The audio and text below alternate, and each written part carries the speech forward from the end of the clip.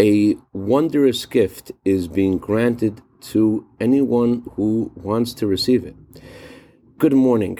There was a Jewish advisor to Emperor Leopold of the Austrian Empire in the 17th century whose name was Rabbi Shimshon Wertheimer. He was once invited to the royal court on a Shabbat, and the king had offered all of his guests a cigar, and everyone was smoking except for Rabbi Wertheimer. The king asked him, "Do you smoke?" And he said, "Usually I do smoke, but I would not take a gift of the king and burn it up in smoke." In a similar way, the Torah says in this week's Torah portion, when you go out to war against your enemies, the Lord your God will give you your enemies into your hand.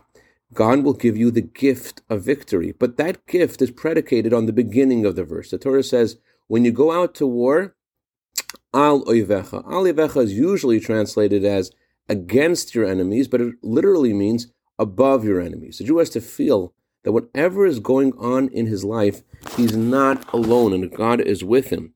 The actual acronym of the words, Ki tetzei l'milchama al oivecha, is the word Elokecha. God is going with you. And when you have that conviction that God is going with you, and therefore you're going to be victorious, that itself opens the door for God's gift of victory. And that is what makes you victorious. As the previous Lubavitcher Rebbe said, when a soldier goes out to war, before the war begins, he's already singing the song of victory. And that song is what makes him a winner. I dedicate a minute of Torah today to Racheli Berry and Chaya Storch in honor of their birthdays today for Yira Bracha V'Atzlacha B'Gashmis V'Ruchnius. Have a wonderful day and sing that song of victory because today is the day.